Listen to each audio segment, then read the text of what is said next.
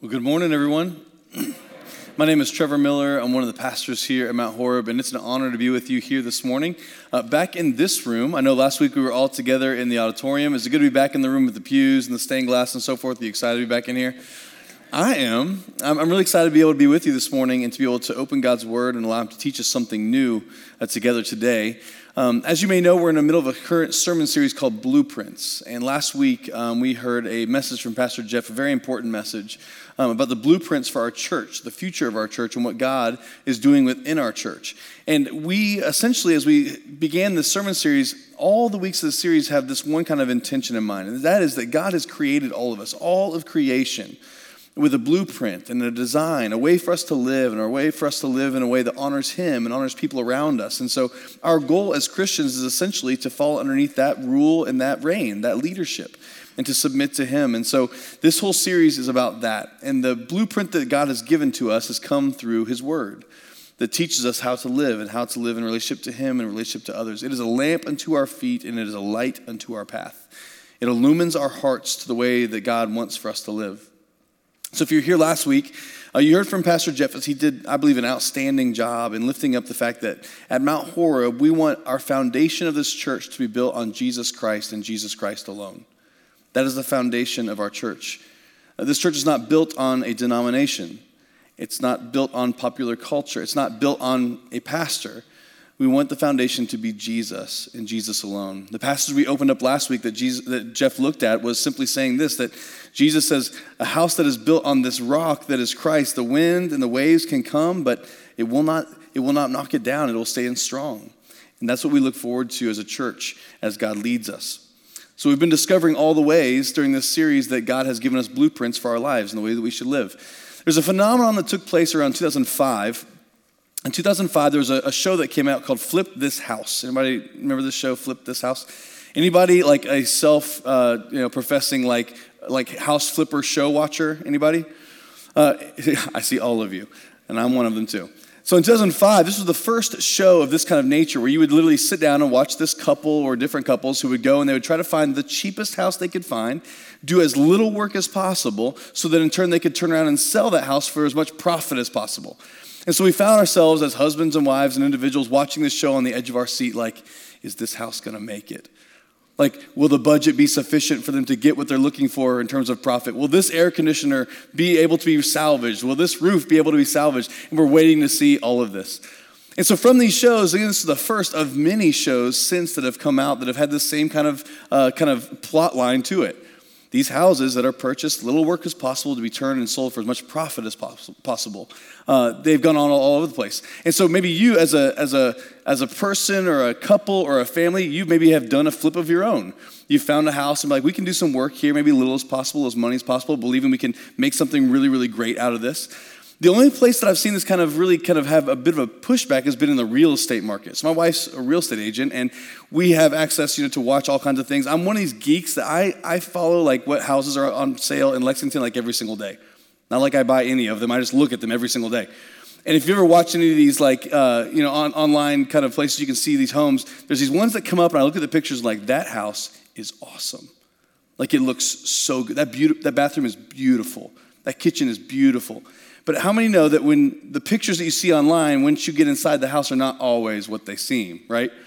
You get inside and you're like, wait a minute, this doesn't look like the pictures showed online. They had some nice, bit of a hue to this and made it look all pretty. And you get inside, it's a little bit different.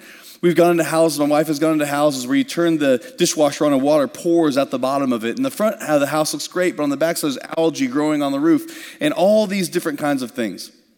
Because sometimes things aren't always what they seem, particularly in the real estate market. But the truth is, it's kind of a truth in all aspects of our lives. But my question is why? Like, why is that the case when it comes to real estate? It's because some remodelers, some builders are maybe more concerned with the facade than they are the foundation. They're more concerned with the aesthetics than the internal. They're more concerned with the bottom dollar than they are the quality of the work. And so because of this, what may look good from the outside, once you really begin to look a little bit closer and inspect behind doors, you might find it's not all it was cracked up to be. You see, when we are building a life as a Christian unfortunately, many of us find ourselves with a similar kind of problem. We get hung up looking the part rather than concentrating on the heart. We get caught up making sure that on the outside we look fresh and good, but on the inside, it might not be what it seems.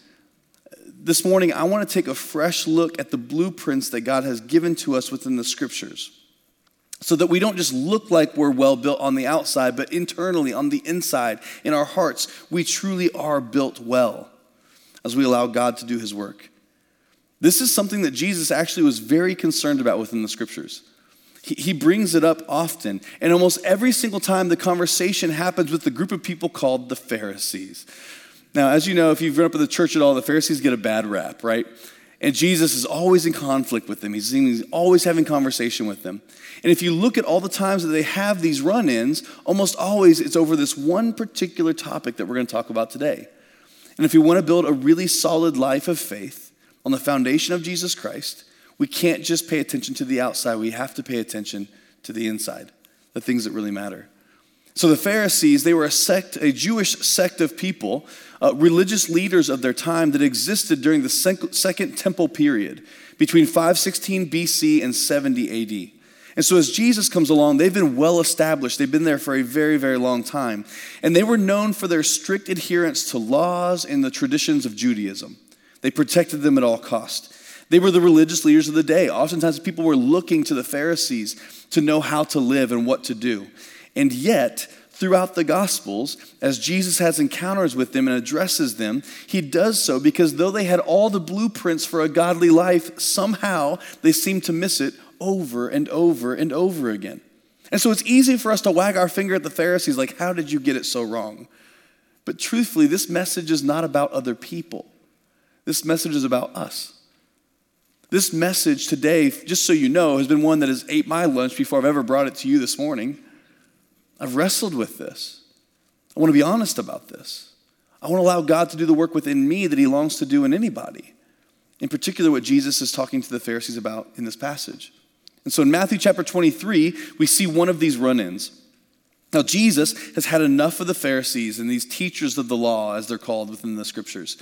And so this chapter 23, he pronounces upon them 7 different woes. So when you hear of someone like maybe saying woe to someone else, oftentimes we think of it maybe in terms of frustration or anger, like woe to you. But the truth is when Jesus does this, he's actually doing it more out of sorrow. These 7 woes against the Pharisees have to do with the fact that they've missed some of the most important pieces of what it means to be someone who loves God and who loves people. And so Jesus speaks 7 over them. I mean, in my house, we speak woes as well. If you're a parent here in the room, maybe you have children, maybe you've spoken woes too. And sometimes out of anger and frustration perhaps, but oftentimes out of sorrow. We say things at our house like this, like, woe to you children for flushing large objects down the toilet. Woe to you children for taking nicely stacked clothes and shoving them into drawers so that wrinkles might ensue. Woe to you children for leaving the front door wide open when you exited. Woe to you children for eating Cheetos on the couch and wiping your orange fingertips on the pillows. Those kinds of things. And we go on and on with lots of them. But when we speak this into our house, it's because just like Jesus, he had gotten fed up with some of the things that were happening. And at home, we get fed up sometimes too. But just like Jesus, we don't oftentimes get the kind of response that we want. I would love to be able to say, no more Cheetos, and that be it. But somehow Cheetos just keep showing up. And I know Jesus, as he speaks to the Pharisees, would have loved to see the same thing. To speak to the Pharisees and say, listen, you're missing this. But instead, he has to do it over and over and over again. And so Jesus speaks out against them strongly with these 7 different condemnations, these 7 woes out of sorrow for the state they find themselves in. We're going to look at only 2 of them today. And here's the first one. In Matthew chapter 23, verse 23 and 24, here's what Jesus says. He says, woe to you, teachers of the law and Pharisees, you hypocrites. You give 1/10 of your spices, mint, dill, and cumin, but you've neglected the more important matters of the law, things like justice, mercy, and faithfulness. You should have practiced the latter without neglecting the former. You blind guides, he says. You strain out a gnat, but you swallow a camel. So in Matthew chapter 23, as Jesus begins to speak, he comes out swinging. He says, "Woe to you, Pharisees, you teachers of the law," and then he calls them hypocrites. Now in our culture, when someone's called a hypocrite, you know they mean it. We don't just throw these kinds of words around. They mean something. They're weighty. And in Jesus' day, this word is a very weighty word as well. In the Greek, it's hypokrites. It literally means to be an actor or a pretender. It comes from the Greek theater world where you would have an actor who would have a mask that they would wear. And it would act one way on the outside, but on the inside, they would be a different person. You see, Jesus' frustration seems to be centered around the fact that the Pharisees, their professions did not match their practice. They would say one thing, and yet they would do another thing. And so Jesus backs this up by giving evidence in chapter 23 as he's so frustrated. He gives this example by saying, you give a tenth of your spices. Essentially, he's saying, you tithe well. You're willing to give the things that you have. These spices, you give them in the temple. This was something that someone who was a flipper would focus on. Because these are the kinds of things that are exterior. That as people would come into the temple and see the Pharisees tithing their tenth of this or a tenth of that, they might be like, look at that religious person. They're doing so well. And the Pharisees were very in tune with that kind of thing. They wanted people to be in awe. They wanted to put on a show. And so Jesus says, you're hypocrites. You do one thing, you say one thing, but you then do another. They were good tithers in the temple. Pharisees we paid a lot of close attention to these kind of endeavors. And there were other things as well. In the scriptures, we find out that the Pharisees, they would wear these things called phylacteries. They were little small leather boxes they would wrap around their foreheads or on their wrists that would have the words of God, the law of God inside of them. So as they would pray out in public, they would see these phylacteries on their body as a reminder of the laws of God. And people would look at them as they would pray and say, look how religious they are. They even wear these things as reminders to themselves. So they tithe, they wore phylacteries. The Bible tells us too, they wore these flowing robes. So they'd be the center of attention wherever they went as they would sit in the seats of prestigiousness. Here's what it says in Luke chapter 20, verse 46, another time that Jesus is talking about the Pharisees. He says, beware of the teachers of the law. They like to walk around in flowing robes and love to be greeted with respect in the marketplaces and have the most important seats in the synagogues and the places of honor at the banquets.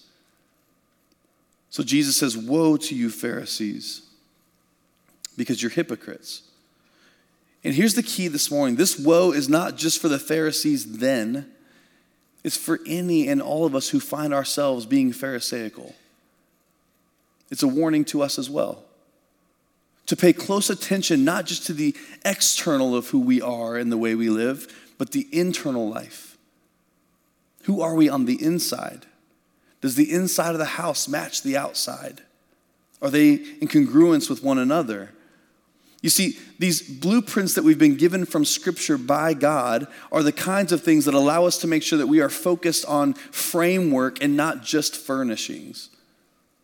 Like the things that are really important and not just the things that everyone sees. So are we as concerned about our internal world as we are our external one? Are we willing to back up what we say with the way that we live? Can our integrity and character handle the weight of our professed faith? Or are we more concerned with style rather than substance, furnishings over framework?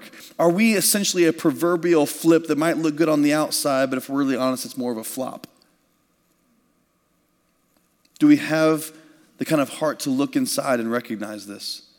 Because we tithe really well. And we look really good. This is a new coat, by the way. People ask me, and yes, it was a new coat. We read our Bibles. We spend time in prayer. But does it translate to our hearts? Because Jesus says to the Pharisees, listen, you've done some of these things, but you've neglected, he says, the most important things. You've paid attention to the furnishings. People are noticing. But you've neglected the inside, the framework. Jesus says in this passage, he's concerned about three particular frameworks that I want to talk about today. And here's why I want to talk about this, for many different reasons. One, as someone who is a follower of Jesus, these three pieces of framework must be in place before anything else takes place. Otherwise, it's simply an adventure in missing the point. These three must be in place. Secondly, because where we find ourselves as a church, as we together discern and pray about the future of Mount Horeb, These three frameworks must be kept in mind. I don't want to be the kind of person that gets so caught up in the small things that I miss the big things. These must be in place. I'm leaving for Liberia in about, what's today? 15th, 16th, something? 15th, thank you. Audience participation. So I leave in like 9 days for Liberia for 10 days. No shower, no electricity. It's going to be awesome. And we're going because as a church, we have been so generous in giving an amount of money that is helping build 12 homes in Liberia. And so in partnership with some of our Liberian brothers and sisters and pastors over there, we're going to spend time all 10 days doing some nursing stuff. Not me, don't worry. Some nurses who are coming along, some teachers, we're going to partner with them, and then I'll be a part of a building team while we're there. And so just a couple of days ago, we were given the blueprints for the houses that we're going to build while we're in Liberia. And with any kind of blueprint, when you look over it, a blueprint is not necessarily meant to show you all the details. Like a blueprint typically doesn't show you where the couch goes, or like the color of the walls in the kitchen, or the kind of shower curtain in the bathroom. That's for another time. A blueprint is meant to show you like the big picture of what you're constructing, to make sure that the foundation is solid and what's going on top of the foundation has the ability to hold the weight of whatever is going to go on it. A blueprint is that kind of thing. And so Jesus wants to make sure that the blueprint that the Pharisees are acting upon are the kind of blueprint that can carry the weight of who they are. The blueprint that we've been given, of course, is through the scriptures. And there are three different things that Jesus mentions as the most important things. These are the floor joists of our life, if you will. They're the interior walls of our lives because everything hangs on them.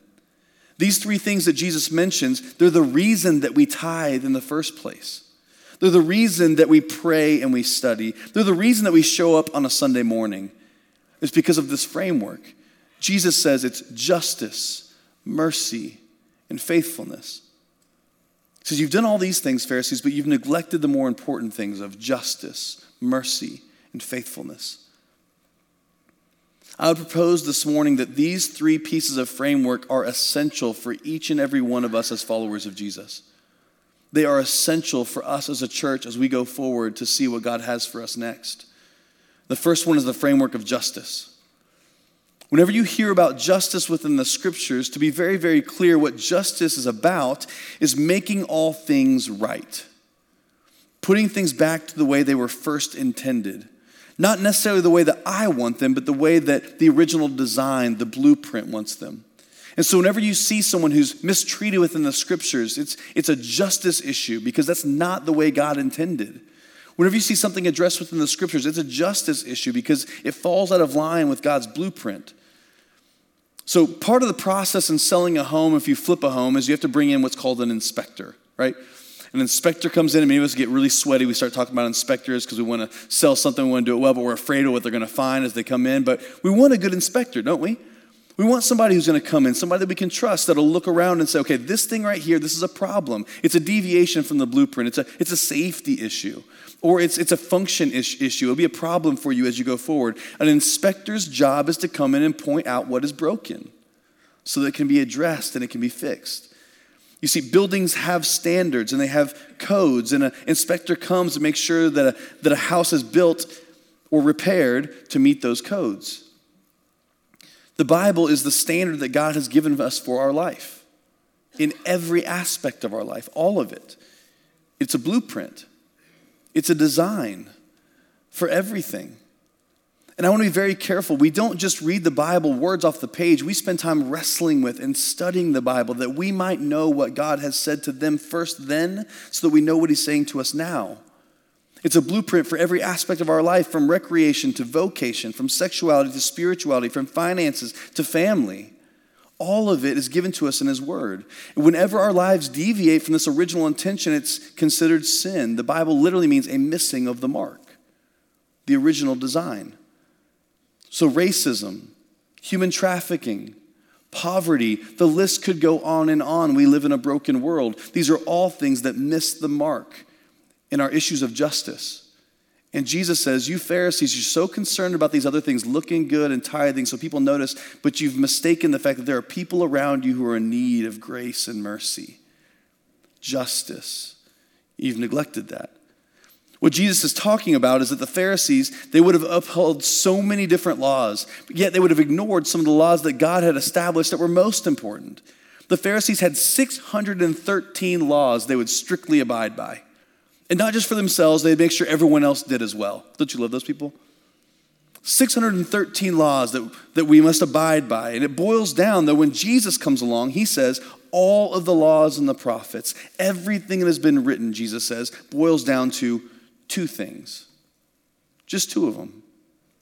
Love the Lord your God with all your heart, soul, mind, and strength. And love your neighbor as you love yourself. Jesus says every law hangs on those two things. Do you love God? Does he have rule and reign in your life? Do you love him enough to believe that he's true? Do you love him enough to live in line with him? And then in turn, that will inform the way you love yourself, not with ego, but with a sober self-assessment of value and worth that comes from God, so that you can in turn love your neighbor and love them well.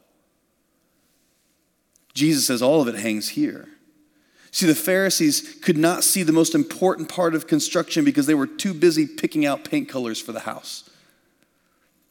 And Jesus says, you've neglected the more important things. They would pray loud for everyone to hear, but they would ignore the poor. They would memorize scriptures. They would rip people off in the temple. They would give to the temple, but they would reserve the seats of honor only for themselves. And Jesus says, you've missed it completely. So I want to be clear here this morning. This first framework that is so important for us is this: justice. Being a part of joining God in his work in the world and making all things right. Restoring it back to his original design. To truly love God is to live under his rule and reign and to love others in a love that comes from him. Justice in the world. Returning to God's blueprint. As we lean into this season of discernment, this is one we have to have as a church. Because justice is important. It's something that God cares about. But it's not more important than other frameworks that Jesus mentions as well. The second framework that Jesus mentions is this: mercy. Mercy. There has to be a framework of justice, but there has to be a framework of mercy. You see, one of the biggest differences between the Pharisees and Jesus is that when the Pharisees saw people within the scriptures, they saw them with contempt. But when Jesus saw people in the scriptures, he saw them with compassion. Two completely different responses. The Pharisees were frustrated by people, but Jesus loved people. So part of the construction of a life that pleases God is having this framework as well. Not just thinking with our heads, but thinking with our hearts. Living both with conviction and compassion in the same hands. Years ago, I had the opportunity to lead a group of young adults to the Dominican Republic on a mission trip. And so we had gone down to the North Shore of the Dominican Republic and partnered with a woman named Jonna Amlingmeyer. And she was a very, very short lady, probably late 60s, early 70s, but her and her family had dedicated their entire lives to serving the poor and marginalized on the North Shore of the Dominican Republic. They went into dumps, they went into squalors, they went everywhere and served everyone they could. So the whole week that we were there, we did everything from feeding the hungry to holding orphans to pouring concrete for the sick. But the most impactful thing we did the entire week was one day we went into downtown and we went to a Dominican prison. I'll never forget walking in with my students from Mount Horeb, complete culture shock, into this prison in the Dominican following this little tiny lady, Jonna. And we walked down the hallway past the guards, and we could see at the very end there were two different prison rooms, each one about 15 by 15, very small, with about 30 to 35 men in each one. Not a bathroom in either one of the rooms. It was some of the worst conditions I've ever seen in my entire life. We walked past the guard. We gave him some food so he would let us come in. It was sweaty. It was stuffy. It was smelly. And then the guard took his keys out, and he opened the gate to where these men were, and our whole group walked inside with them, and they locked the gate behind us. I remember standing there with these incarcerated individuals who had done who knows what, from petty theft to provide for their family to heinous murders, all there together. And I remember instantly as we got behind the bars, my mind began to race on all the bad things that could possibly happen and how I was going to lose my job as soon as I got home to Lexington. I could just see it, and it was racking my brain. And as we're standing there, Jonna looks at our group and says, now I want you to take hands with these men. We're going to pray with them. And I remember when she gave us this instruction, my first response was, no, we can't. We have nothing in common. They're here for a reason. They've broken laws, and we're here because we've come to love them, but we've not broken laws. We don't deserve to be in this room, in the same space with them. And my heart began to kind of feel these things. And instantly, when we took hands with these men, my heart changed. It melted. Because all of a sudden, I felt a deep mercy, a deep compassion, because these people are loved by God, just like we are. As we held hands with these men, as we prayed with them, my heart began to swell. And I found it to be a privilege to hold hands with these men, to feed them, and to offer them the love of Christ. You see, mercy is a framework that we have to have in our lives. As Christians who follow Jesus, as a church, as we go forward, we have to have the framework of justice to make all things right, but we have to have the framework of mercy and compassion, because people are loved by God. What I find is that most Christians I come across have a hard time holding conviction and compassion in the same hands. But I don't believe they're mutually exclusive. I think they both can exist. I can't tell you how important this is for our church in this season. Our positions are important as individuals, but they're not more important than our posture. The way we carry ourselves is incredibly important.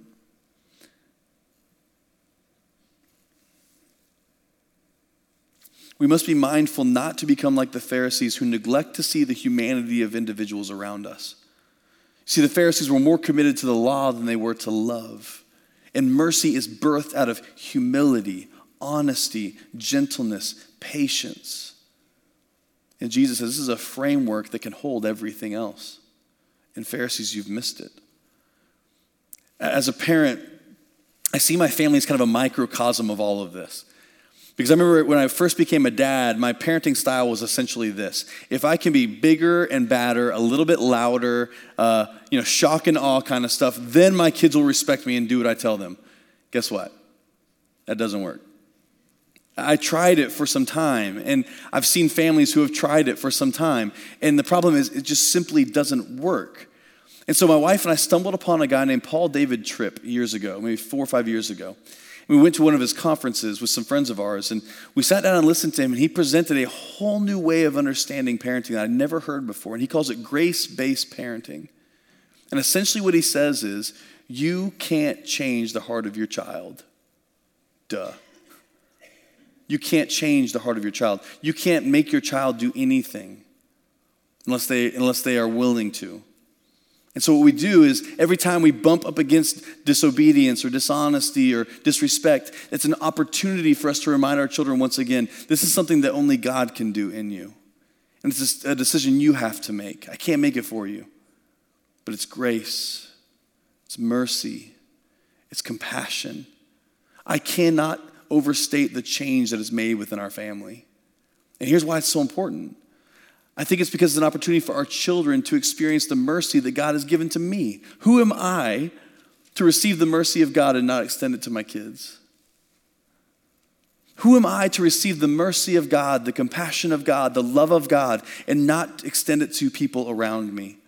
But the Bible says this mercy and kindness and compassion that God gives to us, it should lead us to repentance.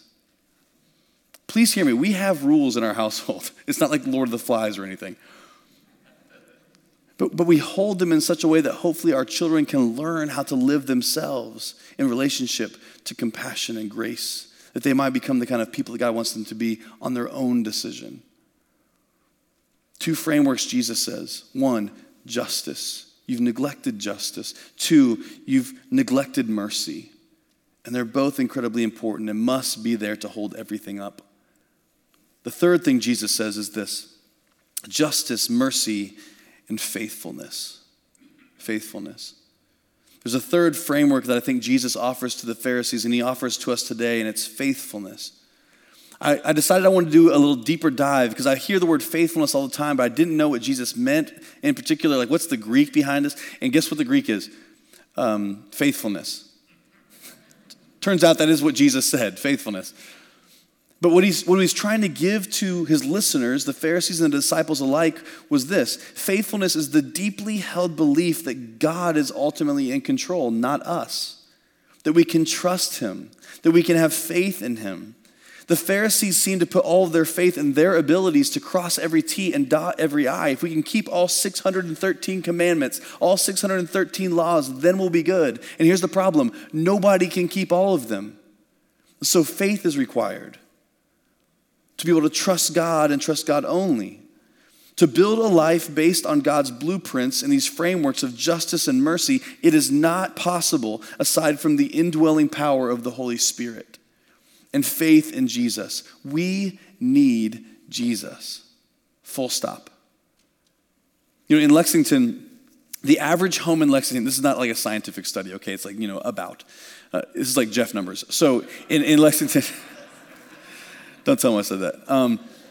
In Lexington, the average house in Lexington probably has about 300 pounds of nails in it, or some form of, binding agent. Probably 70,000 nails, 300 pounds. So if you think about an average house here in Lexington with that many nails, that means that the walls don't stay together. It doesn't stay close to the foundation. The rafters don't stay on aside from all of these little tiny nails, 70,000 of them. It's the very thing that holds it all together. And what Jesus is saying is this justice and this mercy that we have to live with, it's only held together by faithfulness, by faith in God. It's all the little pieces that holds us to the foundation of Christ and allows these frameworks to actually work, that we can live in relationship to him and relationship to others. Faithfulness is how the Christian life is held together. It is a belief that is not just some intellectual exercise, but a transformative surrender to the presence of God in our lives. I've been in full-time church ministry for about 17 years now. I know I don't look like it, but it's true. After 17 years of ministry, there are so many individuals, and myself being one of them, that somewhere along the way recognize that I believe in Jesus in my head, but I've never allowed it to travel to my heart. It's not transformed me. It's not a rule and reign that exists in my life. It's something that I like to think about or talk about or potentially pull out when it's convenient for me and my political views and so forth. But when it comes to being transformed by the presence of Jesus, that's a whole nother thing. And Jesus says, listen, you guys, you tithe well. You look good with the robes. You've done all the stuff. You pray a lot, but you've neglected the greater things like justice and mercy and faithfulness. Jesus wasn't finished yet. There were 7 woes that he pronounces over them. That was just one. The other one that he says that we're going to look at is Matthew chapter 23, verse 27 through 28. And here's what Jesus says then. He says, "Woe to you, teachers of the law, you Pharisees, you hypocrites. You're like whitewashed tombs, which look beautiful on the outside, but inside you're full of dead bones and everything unclean. In the same way, on the outside you appear to people as righteous, but on the inside you're full of hypocrisy and wickedness." So Jesus continues on with the same idea here. You're hypocrites, actors, pretenders.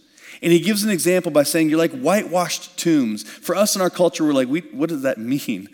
But for any Jewish person hearing this at this point in time, you would have known exactly what Jesus was talking about. Because every year there was a festival called Passover where Jews from all around the world would come to Jerusalem to remember the time that God had rescued Israel out of Egypt, when the Spirit of God passed over them by the blood of the Lamb before they were rescued. And so they would celebrate this Passover every single year to remember what God had done. And so every year, Jews from all over the place would come to celebrate Passover with one another. And so along the way, if they weren't careful, they might come in contact with a grave of some kind.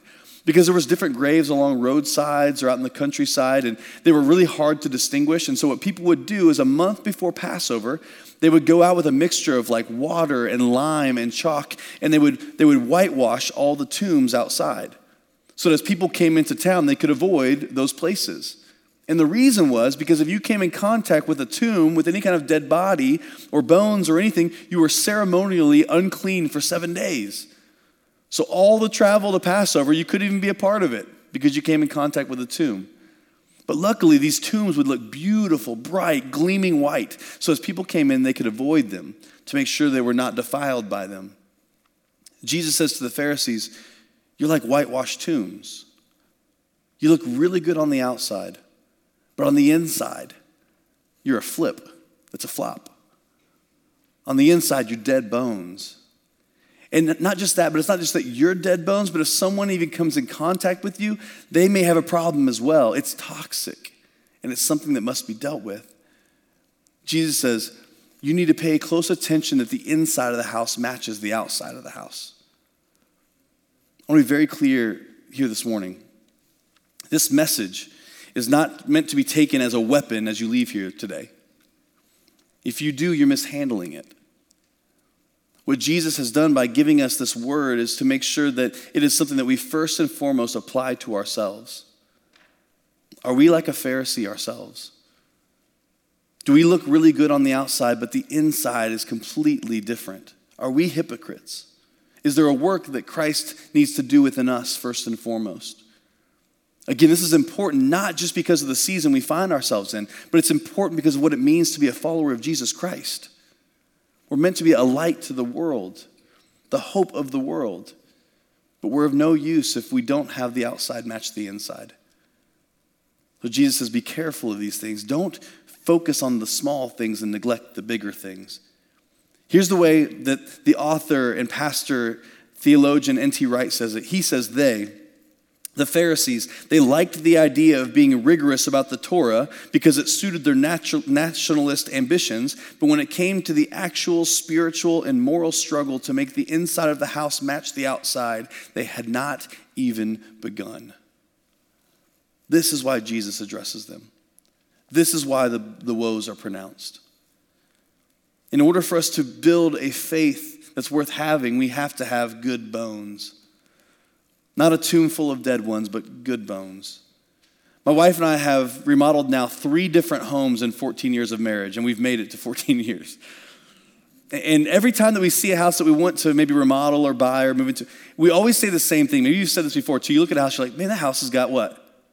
Got good bones. That house has got, what are we saying when we say that? We're saying that the internal structure of this house, the foundation, the most important pieces, these pieces are good. It's good bones. And so therefore, the external work that we might put into the blood, sweat, and tears, the money, the so forth, it's worth it because of the bones that are there. Here's what I'm convinced of this morning. This is a church that has good bones. This is a church that has focused on the most important things, whom I believe have people that is full of people who care about justice and mercy and faithfulness, and who strive every single day to carry that in a way that honors God and honors people. Are we a perfect church? Absolutely not. In fact, if we were, I would not be here. I had to go find a flawed one. We are a flawed church who is trying as hard as we can to live in line with God's will and way for the world. The blueprint that He's given to us, the best we understand it. But we must be careful not to become Pharisees who see ourselves who have it all right, who care more about the things that we care about than the things that God cares about, who neglect justice, mercy, and faithfulness. But instead, we must be people who are dedicated to all of these things, and when we do, we are people with good bones. After 3 houses being remodeled, you want to learn a lot about your marriage, just tear out all your bathrooms at one time, and you'll see how it goes. I'm not being prescriptive, I'm being descriptive right now. But we've made it. And I think the same thing is true for our house, that is the church. As we wrestle in this season, as we discern together, as we prayerfully consider what the future holds, we do so believing that if you like the framework that Mount Horeb has been, you will like the framework that Mount Horeb will be. If you've liked the good bones that have existed here before, you will like the good bones that exist afterwards. That's what we're committed to, no matter what it means.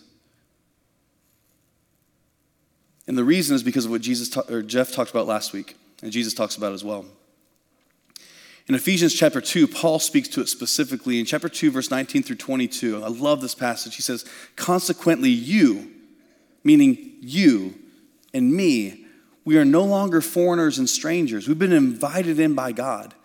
We are now fellow citizens with God's people and also members of his household, built on the foundation of the apostles and the prophets, with Christ Jesus himself as the chief cornerstone. In him, the whole building is joined together and rises to become a holy temple in the Lord. And in him, you two are being built together to become a dwelling in which God lives by his Spirit. Paul says this household of God that we're all a part of, the way it has to be formed is on the chief cornerstone, which is Christ. And we don't oftentimes build like this anymore, but in some kind of way of building a masonry sort of building, you would have oftentimes a stone, and that stone would be laid first. It was called the cornerstone. And if that stone was laid well and laid properly, then everything else that you did as you continued to build was aligned with that stone. And it ensured that all the other ones were proper. All the other ones were in line because that was the reference for everything. As a church, as an individual, I want to live my life in the same way. I want Jesus to be the cornerstone of everything. I want to align with him. I want to be able to carry justice. I want to be able to carry mercy. I want to be able to carry faithfulness and trusting that God will lead us every step of the way. So this morning, I'd like to invite you to pray with me as we do introspection first and foremost. What's going on in here? Let's let God do his work together. Let's pray.